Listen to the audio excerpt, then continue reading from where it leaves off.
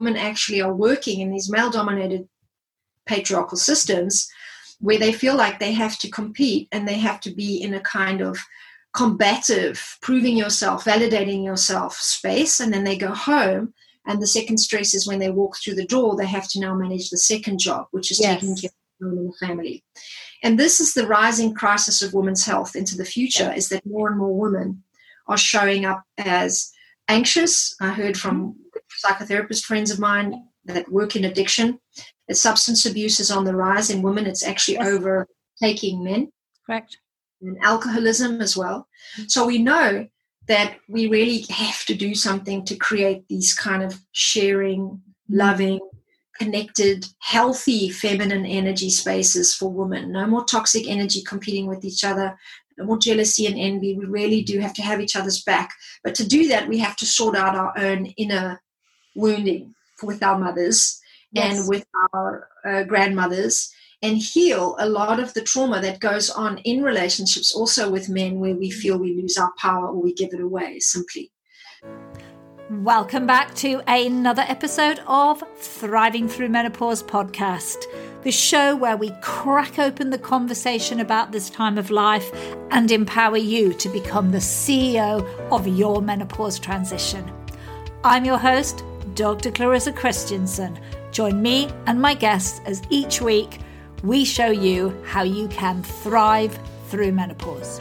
Well, welcome to another episode of Thriving Through Menopause. And today we're going to be talking really about empowering women, about changing the conversations around women's health. And so I'm delighted today to be joined by somebody I know is passionate about women's health. She is a clinical psychologist. She's also someone working as a visibility coach to elevate female leaders. Welcome, Hellenic Ageroux. Thank you so much, Clarissa. It's exciting to meet you and know that we share such a passion for women, and to have this kind of deeper, more truthful conversation today is something I'm very excited about. Thanks for inviting me. Well, I'm delighted you're here. You and I have had some offline conversations before the podcast, so I know how passionate you are from your own personal journey and the work you do to really changing and cracking open conversation around how important it is for women to be able to take more control of their health, empower themselves, and step into a new world, a different normal than the one we have today. But start with your own journey, because I'm sure the listeners are very curious about how you came to the point where you are today. Thank you. Yes, I've been on quite a journey, let's say. I started off being born in Zimbabwe, which is the new name for what it was when I was born, which was called Rhodesia. It was really colonized by the British. And I left when I was 3 to South Africa, grew up there, and left when I was 32. My parents are still there, and went back to the ethnic home we have. The nationality I carry is Greek Cypriot. So I went back to the island of Cyprus, worked there for a while, and after about 13 years, I got very sick.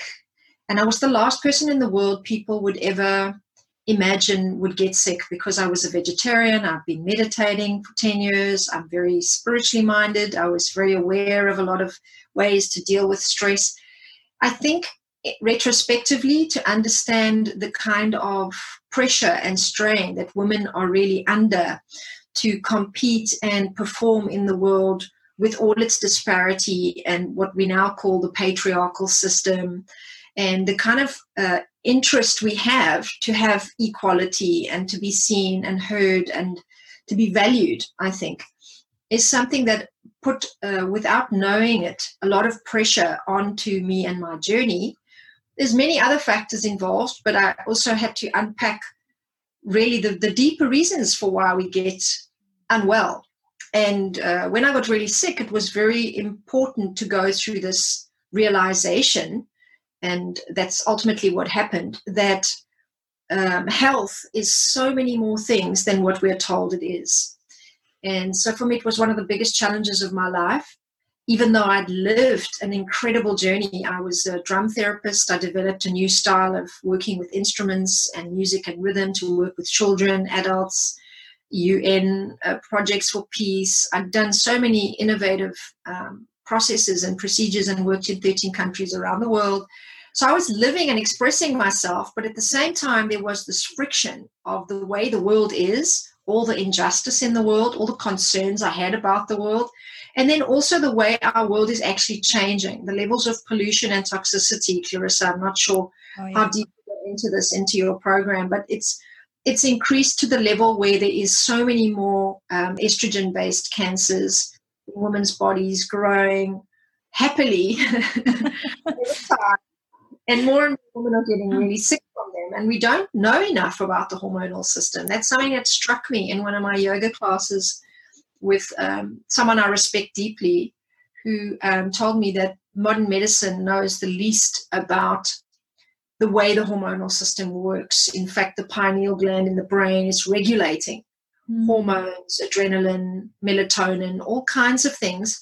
And that's why they would do this upside down yoga posture. I'm sure you've seen it on their heads. So she would explain that it's not healthy to do that if you have any toxins running in your body, because it reorganizes your hormonal system. And that's why you do it. And if there's toxicity in the bloodstream, it doesn't do it properly. So then, it's so important to know the hormone system is one of the most profound systems of knowledge and information that's moving through your body. So I understood when I got sick that the way all this was going to be managed, I did have a hormonal cancer, the estrogen balance, and all the food and health related issues connected to that was something I was going to have to inquire into and learn lots about. And I did do that.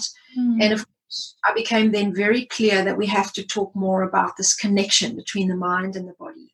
Yeah. Because it's not separate like they lead us to believe. No, I think you've really hit some of those key points. I mean, firstly, I agree with you about toxins. And in fact, for the listeners, we're actually having a lady who's coming on in a couple of weeks' time to talk specifically about toxins, because it is such an important part, as you raise there. And even if we think we're eating healthily, I think you and I might agree there that it's not as healthy as we think it is. That these toxins, even if we're vegetarian, can still be in our system. Yeah. And that's, I think what I discovered is that as a vegetarian, you're actually, and sometimes vegan even, and there's a lot of controversy now about this, but really the food supply and the quality of food is deteriorating. That's why there's been so much uproar about Monsanto and all these GMO foods. But ultimately, even as a vegetarian, vegetables have certain crop decay and certain water pollution in the soil, and certain estrogens, in fact, themselves are circulating in the sky. So it's not enough to say that you won't get sick from just being a vegetarian, but there's also, to my shock and horror, lots of ways that estrogen is used now to create all kinds of pesticides and protection from other harmful aspects. And we also have a lot of possible infection from just having too much stress in the body, that then creates this imbalance in the hormonal system, and then you start producing more hormones than you need, more estrogen, for example. And so the way your body is able to then clear out all these toxins decreases. So maybe for most of us, we can handle the toxins and we manage. But I think when your body goes through a little bit of a vulnerable space, it's even more difficult, and that then becomes a secondary problem. So it may not be the cause, but it definitely plays a role in the picture. No, exactly. Yeah. Yeah, that's true. And I think that's sort of, I mean, when we do meet those things, and as you said, we're also on top of that, trying to do it all and be it all and live in this patriarchal world. I mean, from your point of view, how does that really affect women? I mean, even right down on a mind-body level. I mean, how is, in your opinion, that really creating some of these issues for women? I think the ultimate question for our generation, and it's exacerbating, because I think when I look back at my personal story, I'm not a typical woman in corporate going out there to prove myself to a boardroom of men in a male-dominated profession, as there are many. But But certainly my initiation into breast cancer and what it's taught me, and having gone through the experience years before that with my sister who got sick and not having it in the family, meant that it was a great shock for me to get sick at that point, and realized then that I needed to understand deeper reasons why. So when my sister got sick, I did a lot of research to understand what we call the profile of women who get breast cancer, psychological profiles, research by a man called Hannock. And I don't fit that profile. So when I got sick, I was very confused. And so I started looking more into the profile and more into women in general. And this kind of example I just mentioned of women in corporate who are, let's say, going out there to compete in a man's world and who do want to have it all. And I think there's a few realizations from that, and I can share 3 maybe with you. The first one is that really it is a double signal, double message in society for most women. Some media is sending out very strongly the message that you can have it all, which a lot of us want to buy into, and I myself am a great example. I believe you can have it. And I wanted to have it all, and really, when it came to having children, that became more complicated because you have to negotiate when you're going to have it. And so there's these very wise women later who come around and say, you can have it all, but not all at the same time. And then you think, wow, that's a pearl of wisdom. The second thing I learned is that, just to say more about the double signal, there's another message that's really telling women that they have to be great mothers. They have to have motherhood as the signal of their value in their maturity. Really, that's an important step, an important life process to go through in order to have value as a woman. And they're also being told that they have to do more, have more, not in the sense of have it all, but they need to do more things to be able to have it all. So you get this message that you can have it all, it's all great, it's all out there for you. And then you get this other message that, well, you don't really have everything you need. You kind of still have to be a mother. You have to buy this Maybelline lipstick. You have to put on this black dress. You've got to have this kind of guy in your life, this kind of job. So there's all the promotion and advertising that's around women's health and beauty improvement that creates other message that you're not kind of good enough yet, and you've got to get better before you can have it all. So these are the mixed messages I talk about. Interestingly enough, in younger women, it's one of my areas of research for Women of Truth, where I've set up an entire conferencing platform and membership circle, and we start listening to the voices of younger women. They are even more confused by this particular problem, that they're getting a lot of messages from older women that they can, and they see so many more of us stepping up, speaking, going to conferences, flying around the world now, running our own businesses, CEOs of A, B, and C. Yes. The Huffingtons, the Kardashians, the everything. Absolutely, yeah. At the same time, they're getting all this media exposure, Instagram comparison, social media comparison, and even more advertising and even more products, and even influencers who are now selling products. Yes. So this has intensified. The second thing I realized is that we really do have to have a bigger conversation about body and mind and how they fit together. And I think I said that before. So it's one of our conference themes, very passionate about bringing more women to the conversation about what we call functional medicine or integrative medicine, very popular in Israel and some areas, really looking at how you take a medical degree and then embellish it, enrich it with a more holistic perspective. And there are very few people on the planet prepared to really put their money behind where their mouth is on this subject. It's hard to pin someone down and say, like, can you bring something more useful to women who have, cancers or sexual reproductive problems or whatever else. Or just women in general, actually, I'd say, because I think, women are met with, either disbelief and disinterest, or they are given a lot of anti-anxiety, antidepressant, HRT, in the case of the women who listen to this show, and are kind of pushed, here's a short-term solution, please go away now. Whereas actually the solution lies in the mind and the body, how much stress is in there. And underneath that, the sort of things about, well, what are you eating? How are you moving? that conversation doesn't come from the current medical establishment. It isn't even that it's broken. The conversation isn't there. Well, it's so problematic to begin to treat the breasts, let's say, separate from the heart, separate from the head, separate from the liver, separate from the uterus, and you start to see that it's a total fabrication. It's an illusion. The body and the mind, for example, are operating at the same time in the same time-space continuum, and they are just words that we use for our beingness. So yes. when you kind of have to go through recovery, and this is such a powerful teaching, and I guess this is one reason that I went through it, because as I was going through it, I vowed that I would use everything I learned to teach more women, and I would be a stand. Mm-hmm. First, I made a stand to be there for sexual violation, because I worked 3 years with women who were raped before I started my degree as a clinical psychologist. In South Africa, that's one rape every 4 seconds. I heard from my intern, it's now one rape every 3 seconds. Gosh. And it is, in fact, one of the health issues with the UN conversations, the sexual violence.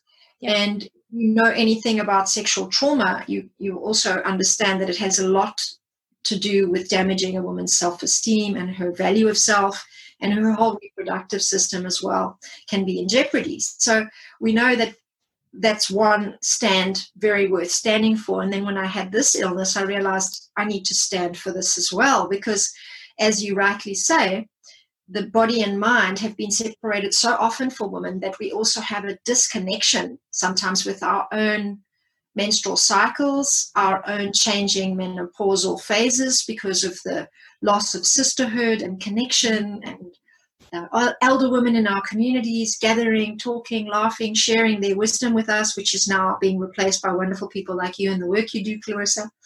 So these conversations are so important for women to feel empowered about how they'll have sex with their husbands, how they'll deal with their husbands having affairs, how they'll deal with whatever else is going to happen to them in their lives. Maybe a husband who leaves, or maybe they have the affair and they're not happy where they are, or maybe they get very sick, or maybe they're going to have early menopause, or maybe they need to know how to teach their grandchildren about menstruation differently to how their grandmothers did it.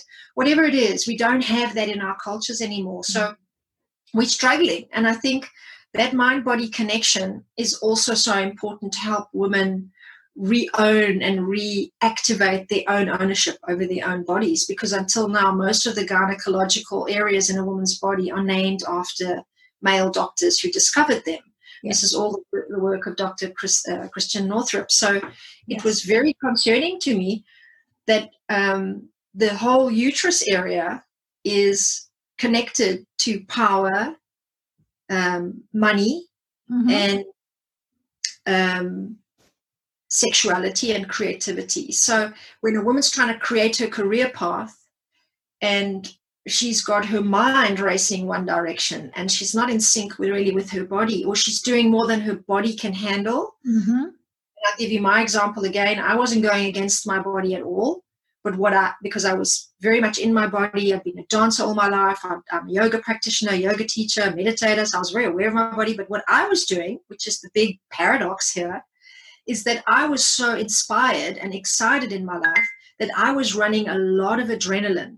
Yes. To the point of burning out my kind of cortisol and my pancreatic system, and trying to also stabilize my economic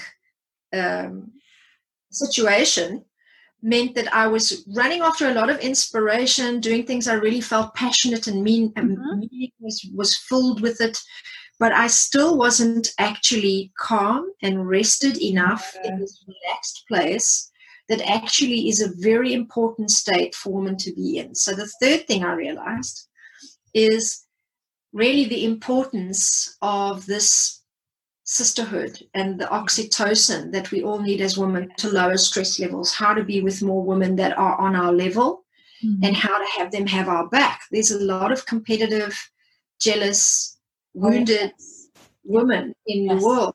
Because of patriarchy, because of how we've been taught to be competitive in the patriarchal system. It's not in our feminine nature. We're more collaborative.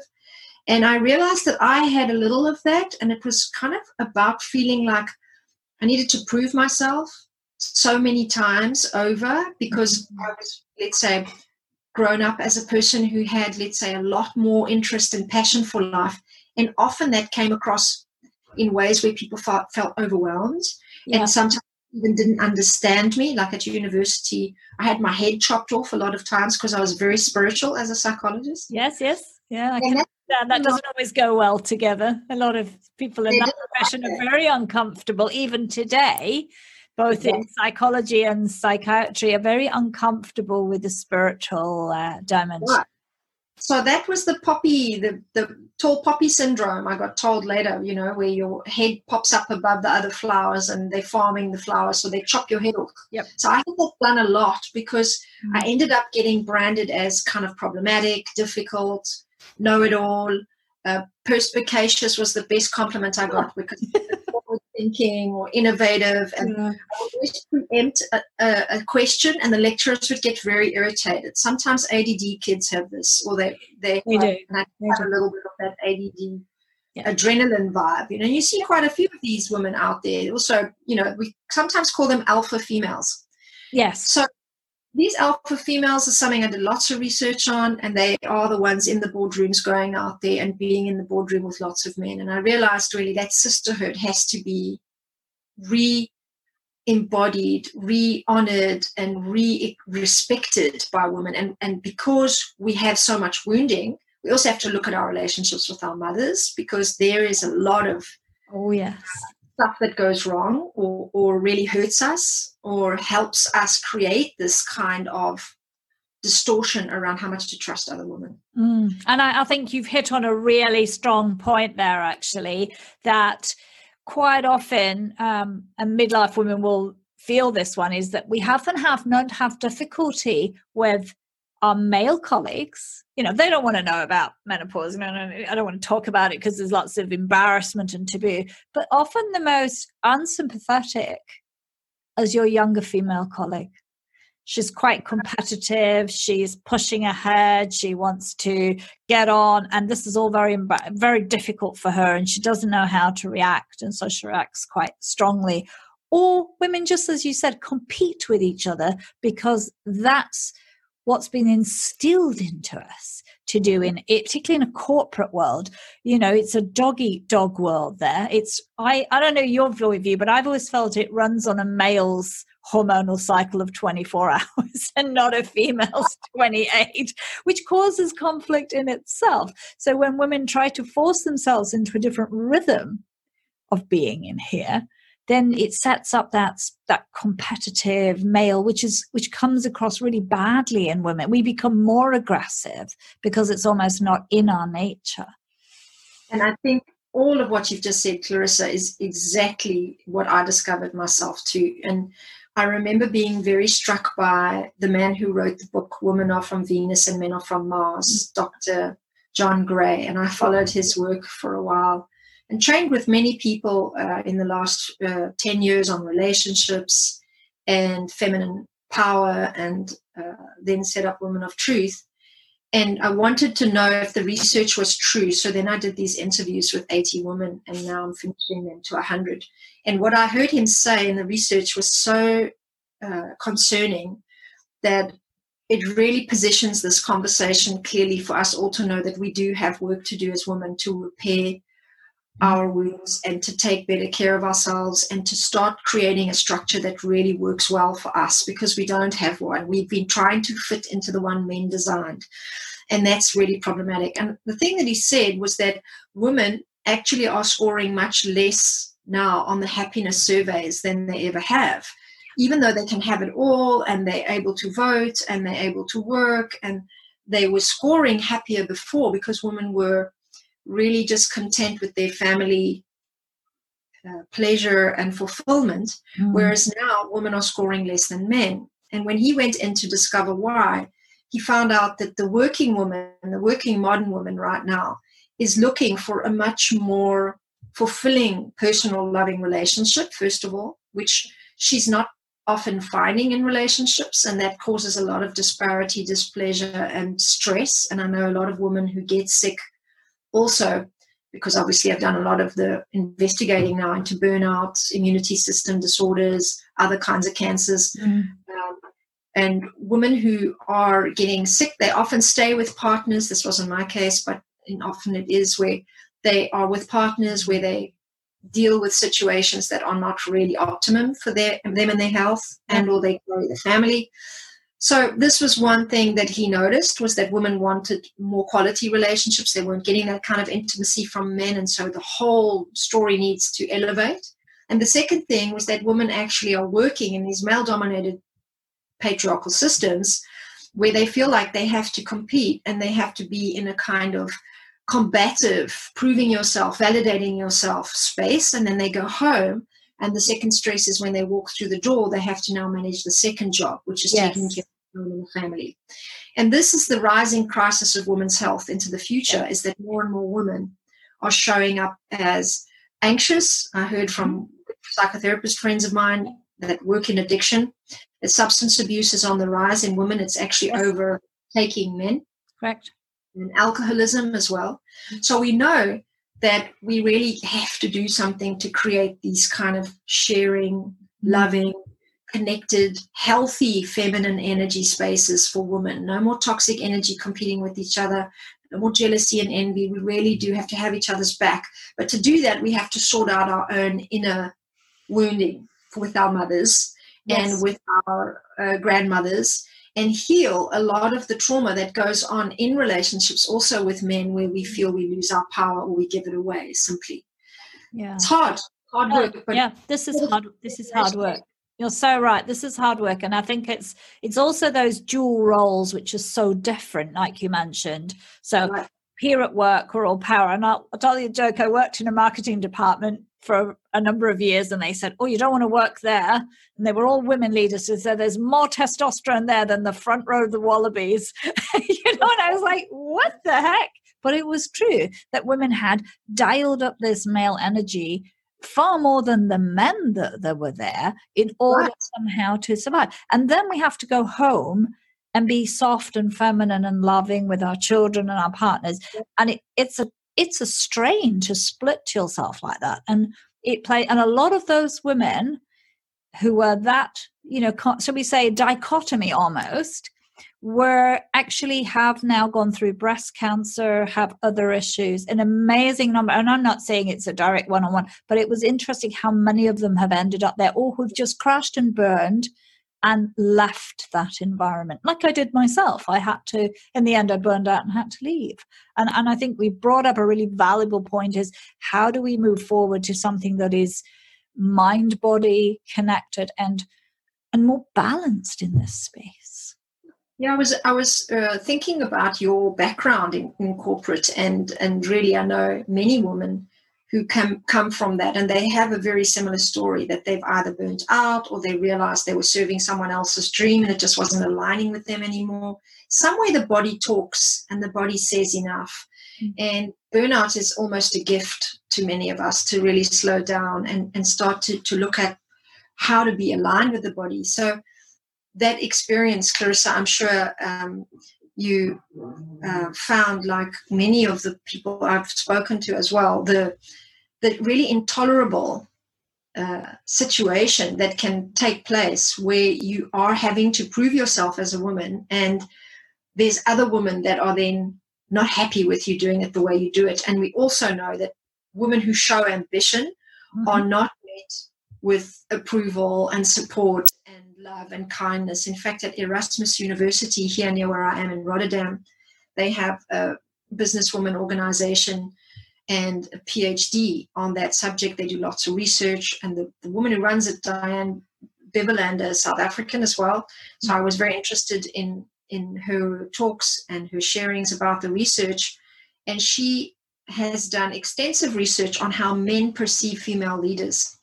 And it's so interesting to hear the evidence that they don't consider female leaders as very visionary or as very able to get the job done, even though we know from Harvard Business Review studies, articles that have been written, many different research studies around the world, and these ones as well, that the women were doing the jobs very, very well. In fact, women out of 19 qualities in leadership are better in 17 of those qualities than men. They score higher by 2%.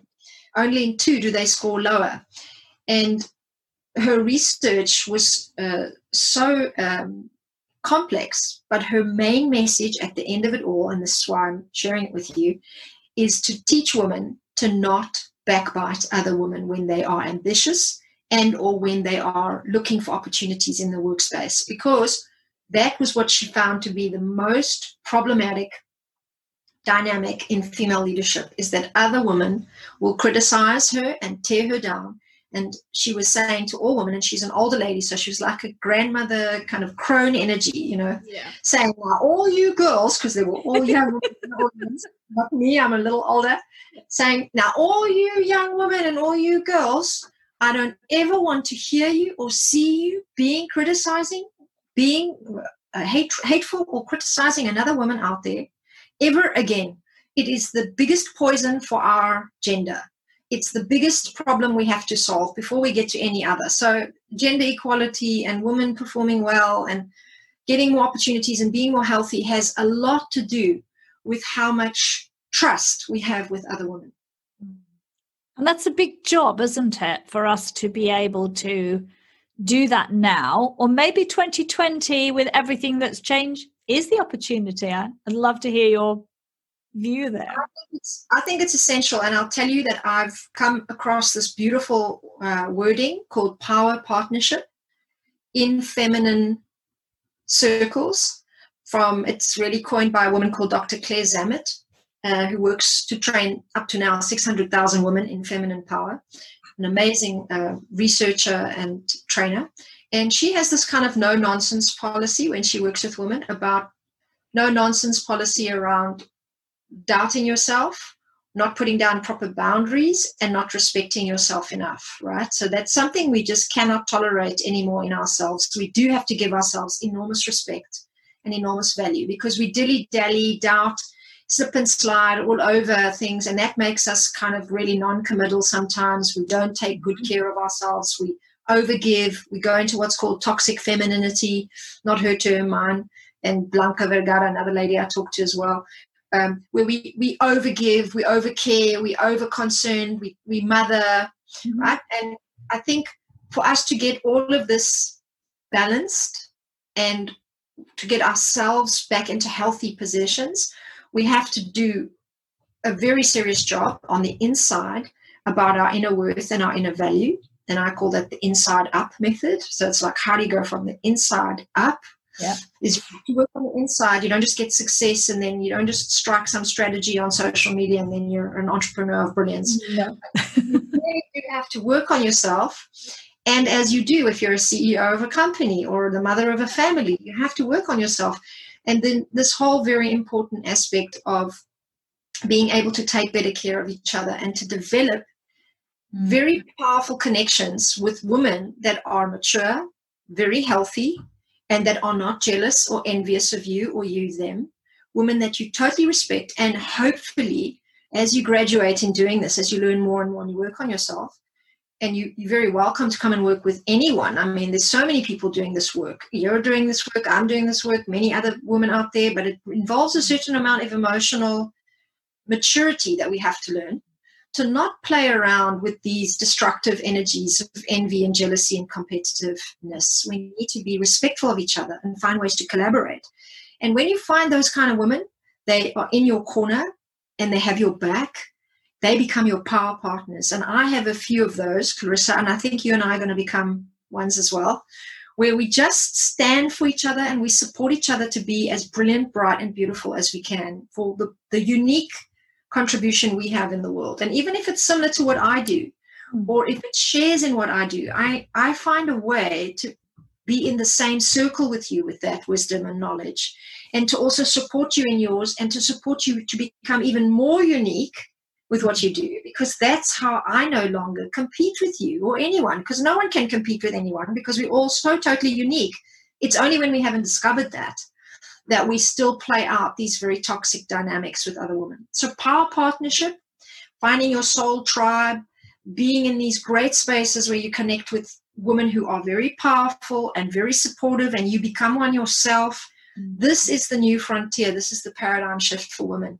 And it's very much what I think needs to happen so that we have more visibility and more healthy opportunities for women to be more in the light, to be more great examples, to lead the way a little bit more into the future from very difficult times into hopefully more fulfilling and enriching times for our lives.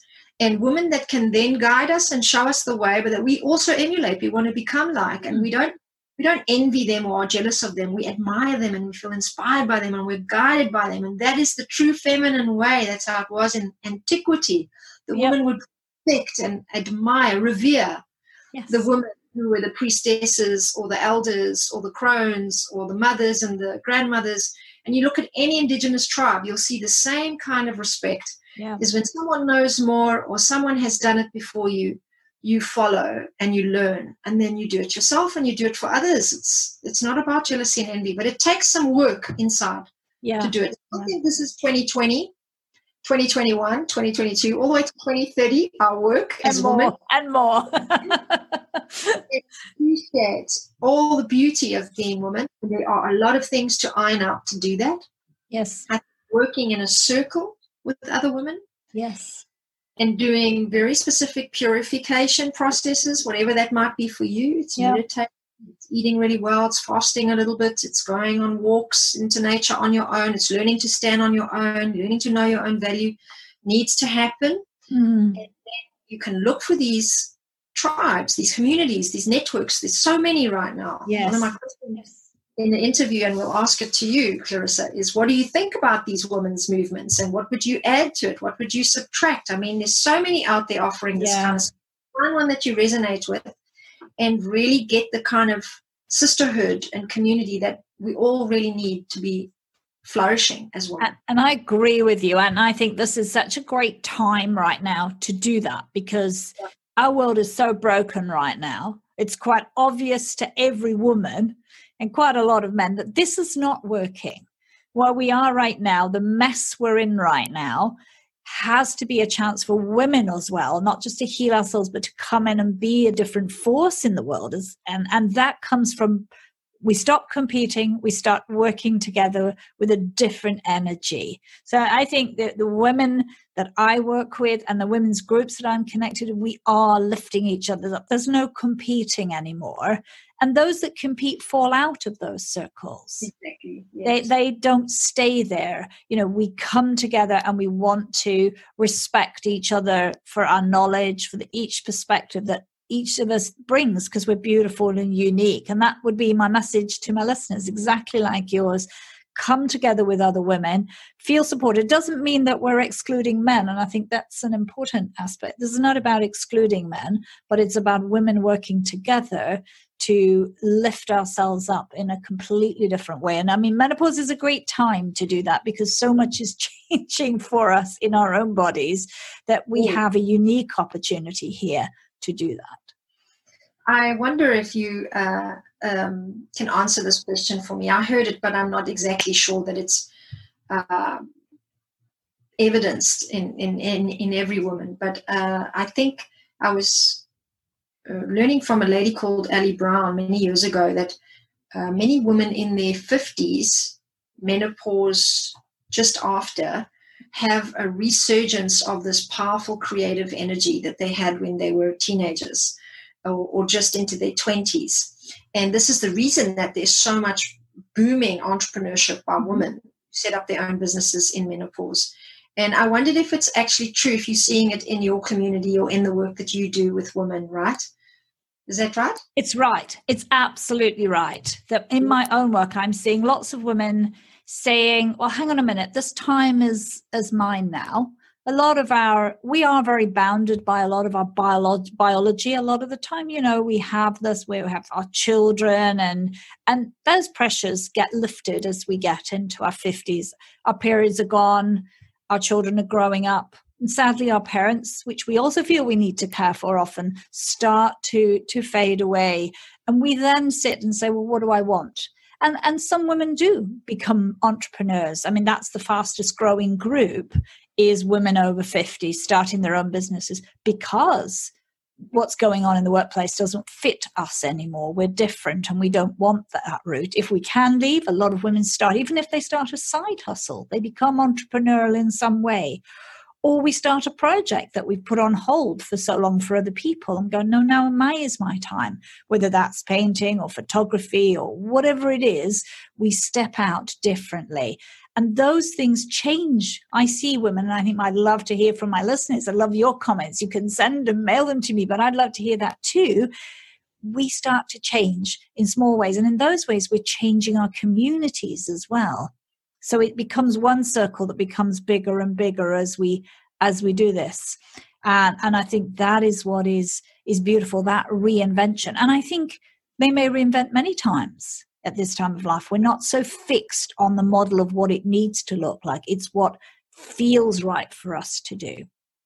Yeah, that's such a powerful message for women to have and to know that they're going to be moving into that phase. So I'm really glad that it's true and that it's showing up, and it's still something then to look forward to in life, because I do have clients who've reached that stage and they have this sense of freedom, to create and do new things. And because we now have a change upon us, a real paradigm shift, I keep calling it, we are going to need the wisdom of those women who also have that creative energy and that reinvention that you said, Clarissa, such a lovely word for that time.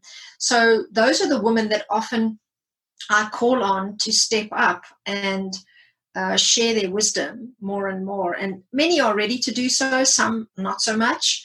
Doesn't matter for me. I want to elevate that wisdom to begin to really share that with younger women, whatever age they are in, because the world is changing rapidly. And of course, the new generation doesn't have the same workforce to go into as those women did. No. But there is still a very powerful connection that we need to keep making, an umbilical cord that really ties us even to our grandmothers still. So these older ladies, for all sense and purposes, have a great contribution to make to the community out through the internet, onto social media, through their businesses. It doesn't have to be anymore how it was like back home with your extended family. It's gone beyond that, and it's actually very beautiful to think of it as an extended circle then as well.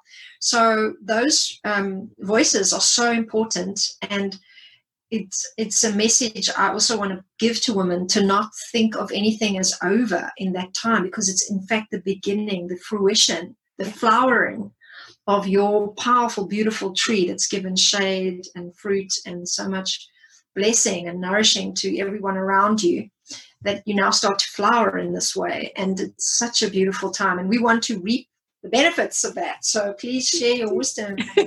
We will do. And I love that. If you had one message you wanted the women to take, or the step that they could take now to move forward on that journey, what would that be? Oh, that's a great question, and so hard to always sum up into one.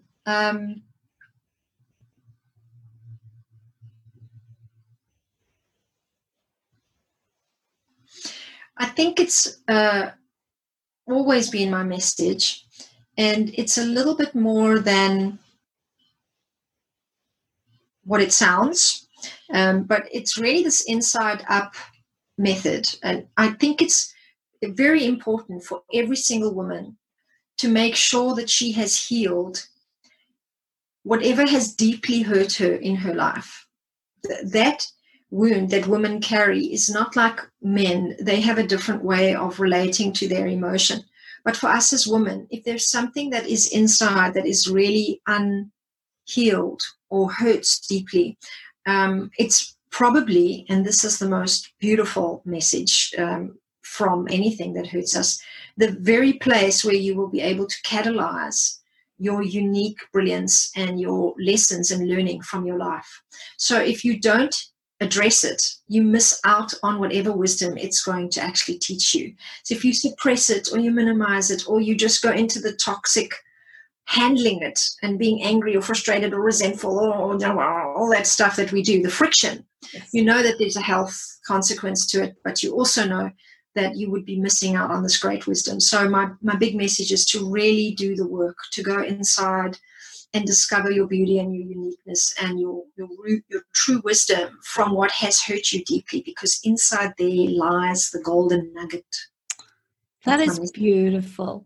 Thank you so much for coming and sharing your wisdom. How can the listeners get in touch with you and follow the work and get involved in the work you do? Well, thank you, Clarissa. It's been lovely to have this chat, and it's always nice to really get down to the nitty-gritty. So I can be very much reached anywhere. I'm very available online, but you can find me on LinkedIn or on my website under the name Helenique A, and you spell it HELENIQA.com. And that's my nickname, Helenique. My real name is Helen, so you just have to add an IQ on that, and then A, and then you have it. And then on LinkedIn, I also have a big network there, and I love corresponding with people and supporting them. If you want to get involved in any of our work as a female leader, if you have a message and you really want to be on a bigger stage, or you want to reach heart-based leaders around the world, you want to get more clients, you want to be seen and heard more for what you do, I help you develop that message, and I help get you connected to 4 very powerful networks by referral. And then I connect you to another 12 where you can get podcasts, interviewing, all kinds of visibility and publicity for your business and your brilliance. And that's on Women of Truth, YIN. And that's the group on Facebook, Women of Truth, YIN. But you can also find the Women of Truth groups and platforms on LinkedIn and on my website. And we'll be having Clarissa on, so you're going to hear all the wonderful answers she has for the research I've been doing with 68 women now. And we have a really wonderful group of women to support you and help you really develop, because what I think we need more than anything else, Clarissa, and this is why we connected, is real epic female leadership, this feminine wisdom. The world is so thirsty for women to nurture them and support them into this unknown. You know that women are the bringers. Yes. And they are the creators of culture. And so we have a role to play. And the Dalai Lama said it too, didn't he? He said the modern woman has the compassion and the knowledge.